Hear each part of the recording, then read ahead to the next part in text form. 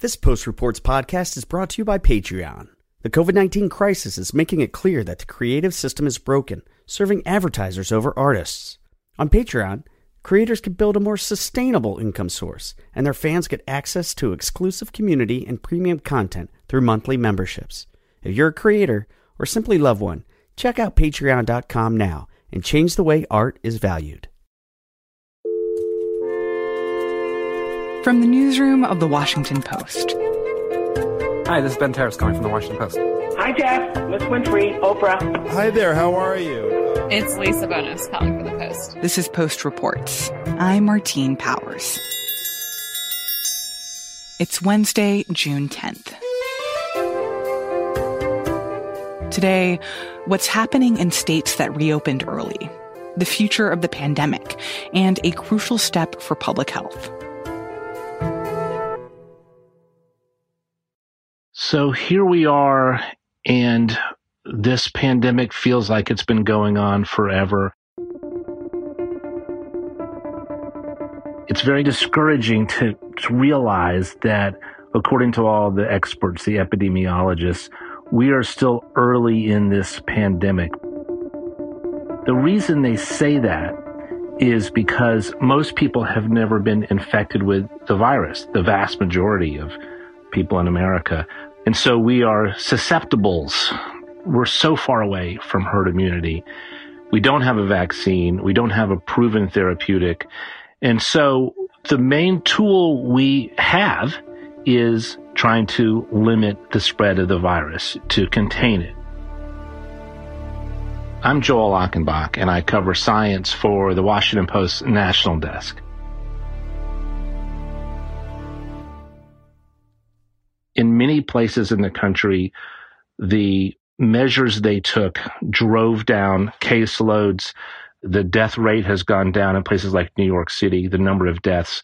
The hospitals are not overburdened now the way they were in April. So that's been good. But in many parts of the country, particularly in the South and in the West, we're still seeing rising numbers of cases. In fact, 14 states and Puerto Rico saw their highest ever 7-day average of new coronavirus cases just in recent days, since the start of June. States that we tracked at the Washington Post that showed that highest ever average were Florida, Mississippi, North and South Carolina, Tennessee, Kentucky, Arkansas, Texas, New Mexico, Arizona, Utah, California, Oregon, Alaska, and of course Puerto Rico, where you're seeing that transmission of the virus remaining stubbornly high. The reopening of the economy is certainly going to lead to new chances for the virus to spread. We sure would like to know the answers of what's going to happen next. It does seem that the numbers are clear that there is a mixed pattern, a real mixed bag out there in terms of the trajectory of this epidemic here in the U.S., just as it's true globally. Is it getting better? Some places, yes. Is it getting worse? Yes, in some places. And I think that it's important for everyone to understand that this is not over. This is a long, long battle. People need to take it seriously, even as we're all desperate to be past this. We want it to be over. Joel Achenbach is a science reporter for The Post.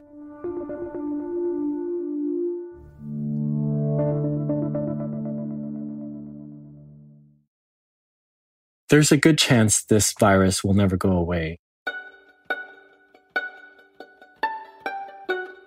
Even after we get a vaccine, we deploy it, this virus could be with us for years or even decades to come. It could be circulating among the world's population.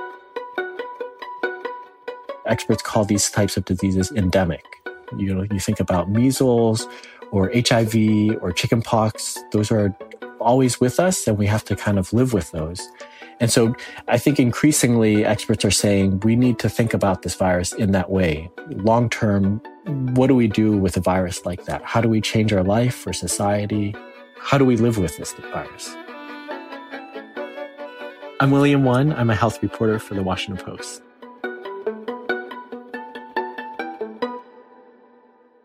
So what is it about this coronavirus that makes it possible or likely that it'll become an endemic disease versus the kind of virus that once you have a vaccine could be completely eradicated from the world? There's a few things going on. One, this is just highly transmissible. It's very contagious. That's one thing. The other is that right now, most people in our country and in the world haven't been infected. It's still a very small fraction of people. And so everyone, most people still remain susceptible to it. And so you're seeing in these countries that initially they succeeded in suppressing it, and it's surging back there, and they're having to fight off these surges. That'll very likely happen, almost certainly will happen in the United States too. And so if you just leave this virus alone, there's no reason it won't just keep burning through the rest of the world's population. Though there are other diseases that have completely disappeared from the world, right? Like things that we invented a vaccine for and then it basically became problem solved. What is the history of viruses that are more quickly eradicated, and why is this one not going to turn out like those? We have only ever gotten rid of a disease using a vaccine once in the entire history of the world. Really? Only once? Once. That's smallpox. And they found a vaccine in the 1800s, and it took nearly 2 centuries after that to completely eradicate it from the world. Wow. And so during those 2 centuries, you had hundreds of millions of people dying from smallpox. And the reason it's difficult, granted, that was earlier times. We did not have the kind of systems we do now and the kind of public health infrastructure we do now worldwide. But the reason is it's incredibly hard. It takes time. It takes international cooperation. That's really, really key. But it also takes political will. It takes leaders deciding to put funding into it, actual effort, public health messaging. It needs the whole world kind of working in concert to try to get rid of a disease.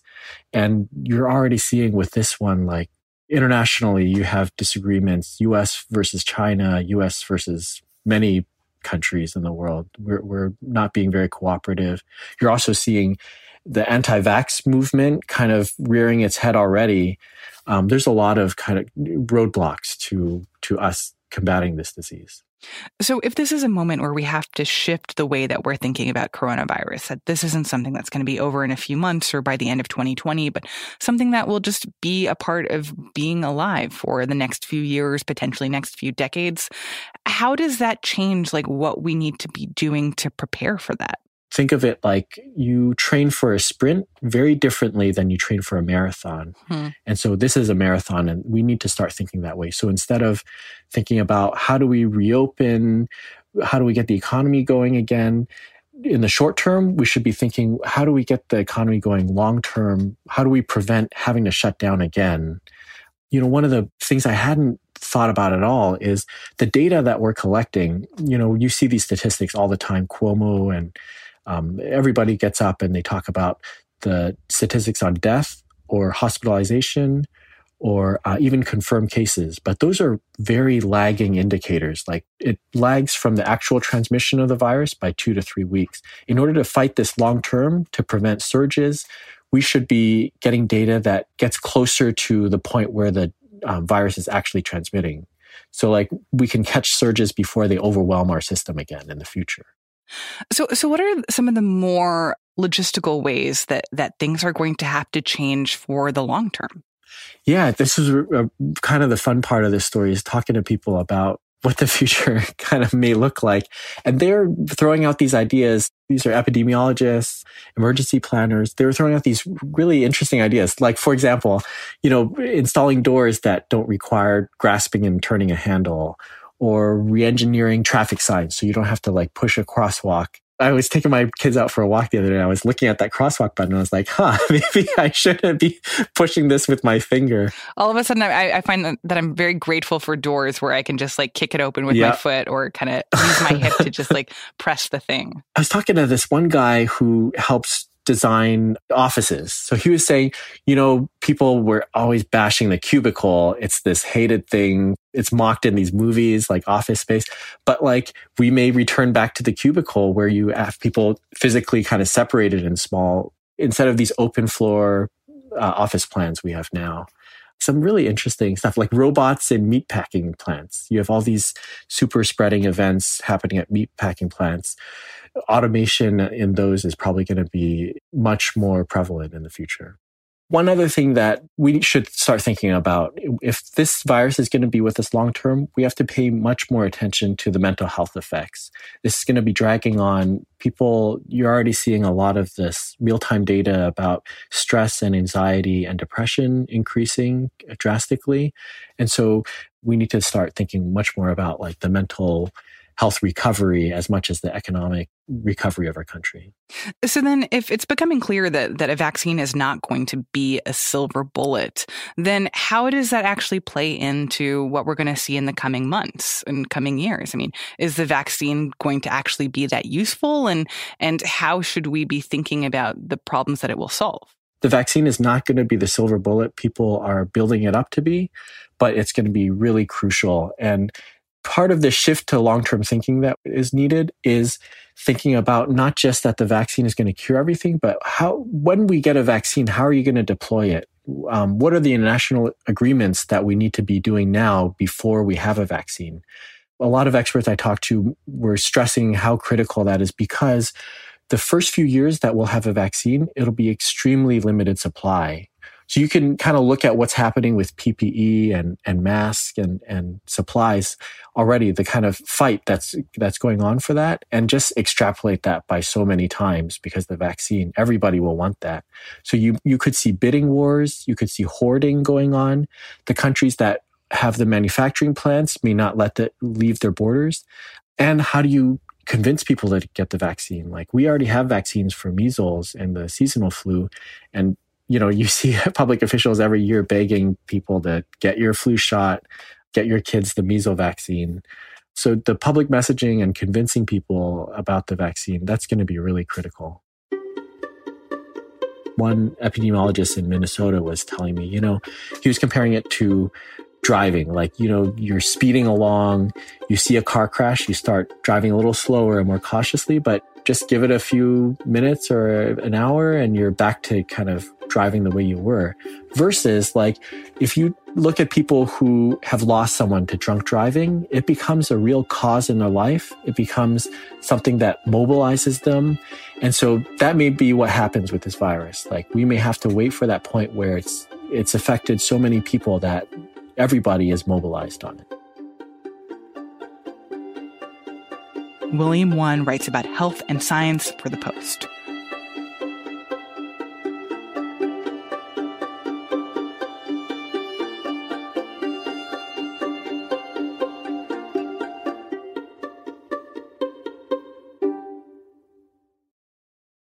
Between tour cancellations, lost creative gigs, and shrinking ad revenue, the COVID-19 crisis is making it clear that the system supporting creative people is broken. Patreon offers a better way. We help creators make up lost revenue and build a more sustainable income source by offering a monthly membership to their fans. In turn, fans get access to exclusive community and premium content and the chance to become active participants in the work they love. Check out patreon.com now and help change the way art is valued.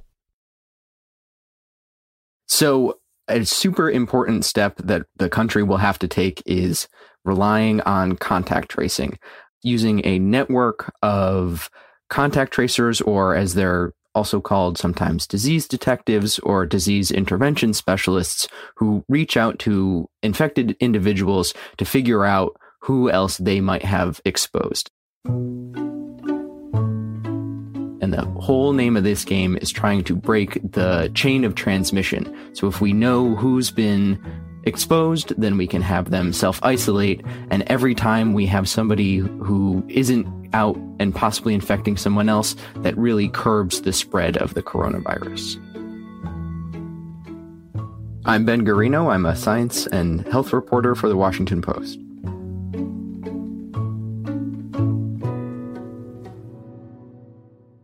And I feel like we've heard a lot about contact tracing over the last couple of months and people talking about the need for the U.S. to do more contact tracing. But I'm not really sure I know how it actually works. Like, if you're a contact tracer, where do you start? how do you start finding out the answers to these questions of who was in contact with who and who might possibly be sick? So the heart of contact tracing is the interview.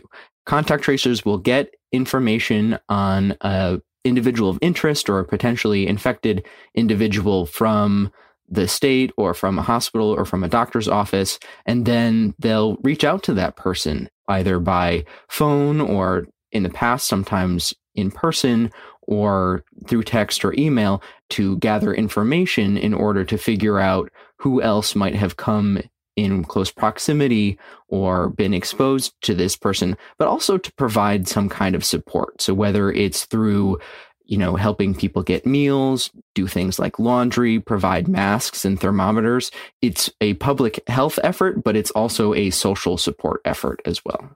And how do you get trained for this job? Johns Hopkins Public Health School has released an online course through the Coursera platform funded by former New York Mayor Michael Bloomberg's philanthropic arm to train contact tracers quickly. So it covers how the coronavirus is transmitted, what contact tracing is, what contact tracers do, how to do that job, at a basic level with examples. Joshua Sharfstein is a public health expert at Johns Hopkins. It covers ethics, the use of technology for contact tracing. And then the final section is about interviewing skills. So some of the basics about how to talk to people. And it's free to the public. Anyone can take it. Wait, so I could just log into Coursera and learn how to be a contact tracer? You could. Yeah.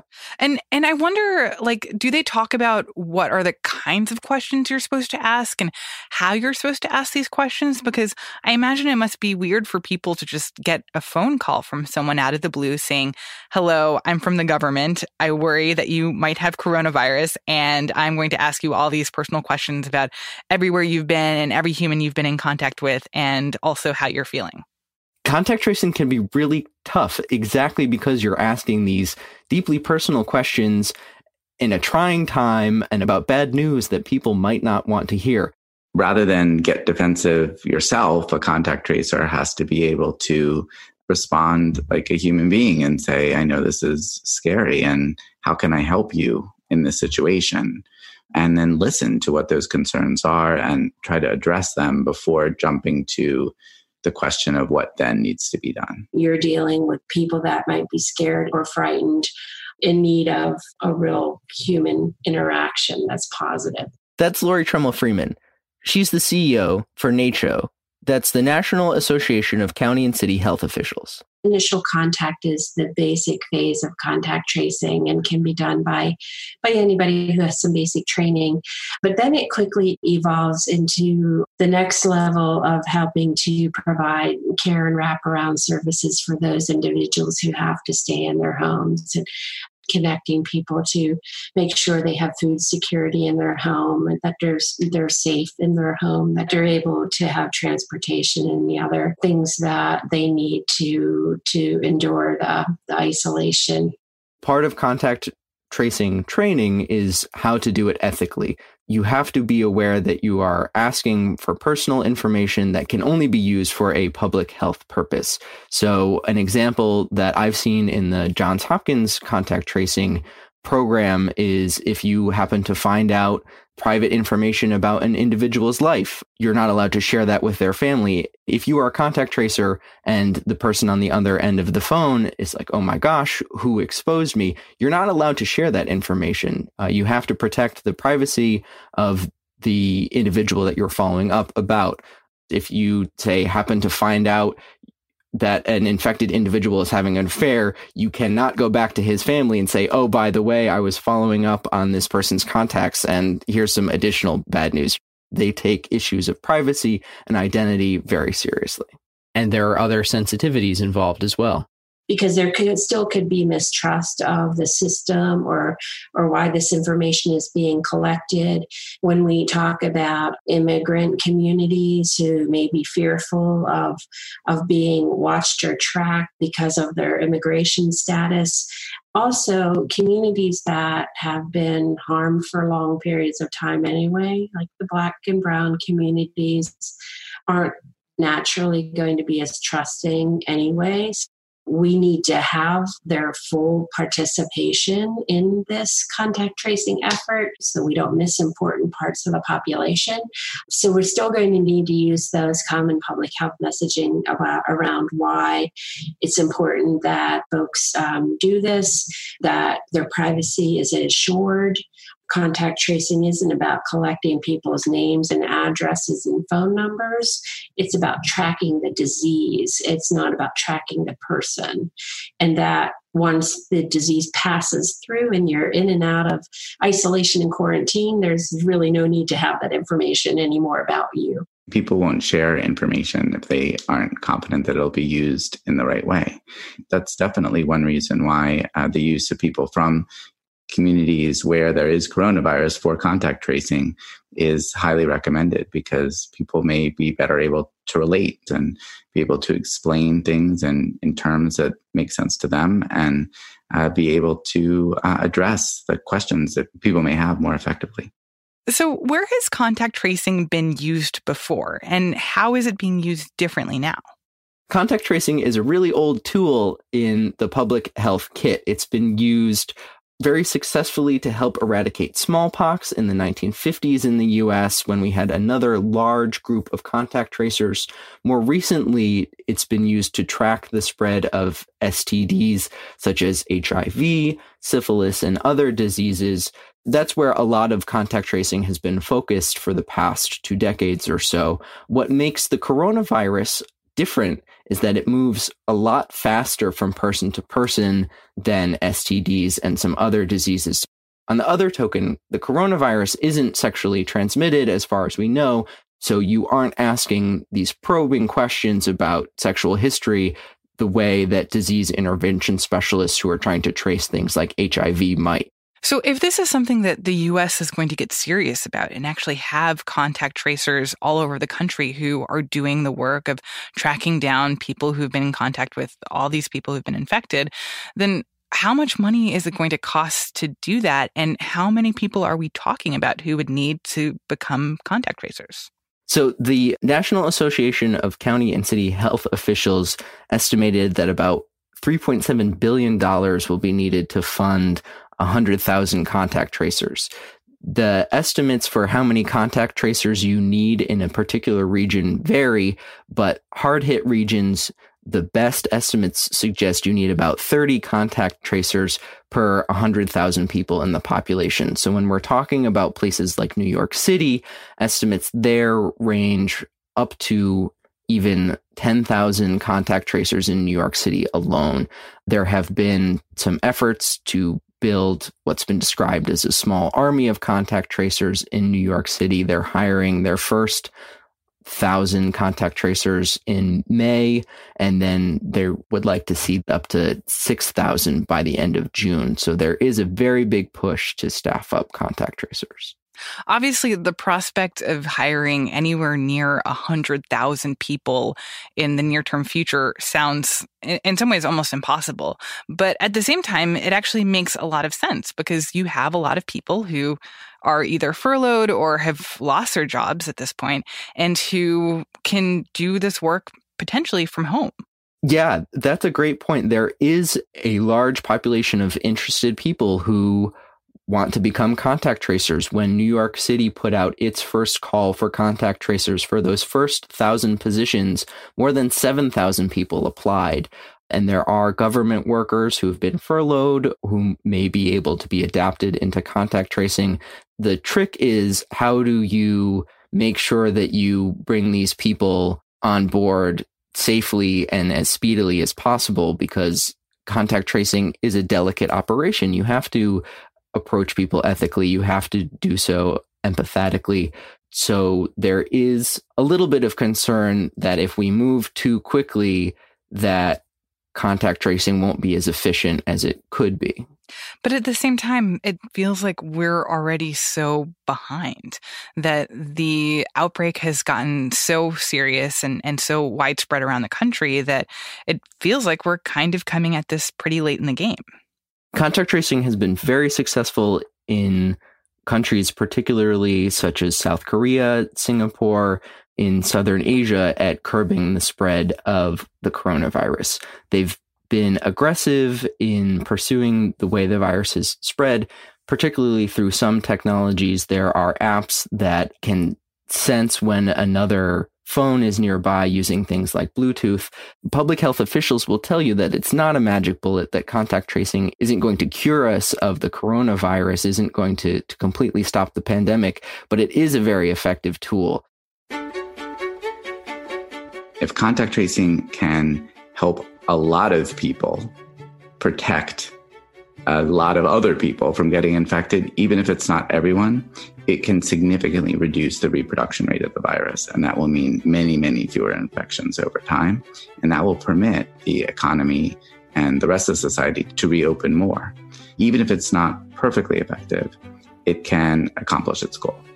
So as states start to reopen, contact tracing will remain super important when people are out in their offices, when they are at parties or in other social events. The coronavirus, unfortunately, isn't going to go away. The World Health Organization suggested that very recently that the coronavirus might be like the flu, that it's just going to be a part of human life. So contact tracers will remain important even as the worst part of the pandemic subsides. They are going to be needed to follow this virus for the foreseeable future. Ben Guarino writes about science for The Post.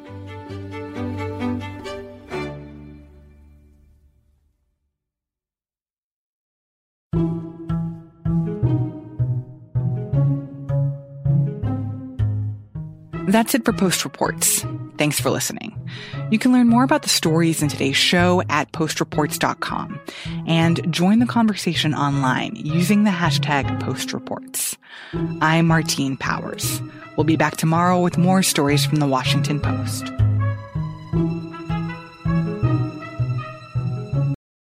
This Post Reports podcast is brought to you by Patreon. If you're a podcaster, YouTuber, musician, writer, illustrator, if you're a creative person of any kind, or simply love one, now is the time to check out Patreon.com. Now is the time to join the millions of fans and creators who are changing the way art is valued.